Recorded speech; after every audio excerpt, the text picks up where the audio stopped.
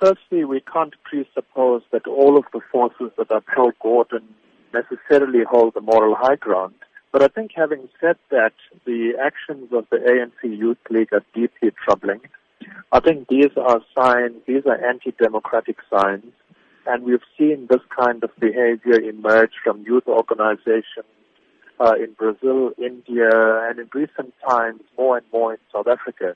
So I think it speaks very poorly of the ANC Youth League and of the ANC generally that they haven't been able to unite on an occasion as important as remembering someone of the gravitas of Ahmed Kathrada.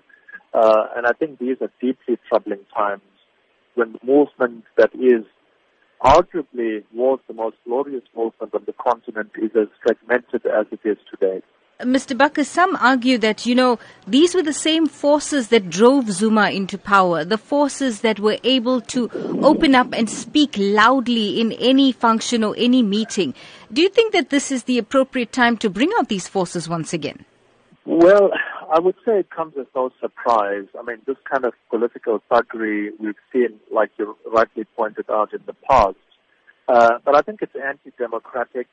And I think this kind of thuggery is meant to push particular political agendas and particular fights within the ANC forward.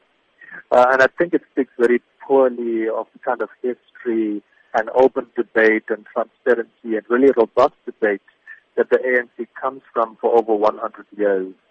And to descend into this kind of thuggery is worrying. I think we need to be clear that the Youth League have always been kingmakers in the ANC. They've always been engaged in robust debate from the time of Mandela in the 40s, who added a really revolutionary vigor to the ANC and the ANC Youth League at that point. But I think it was done in a far more disciplined and in a far more kind of controlled way.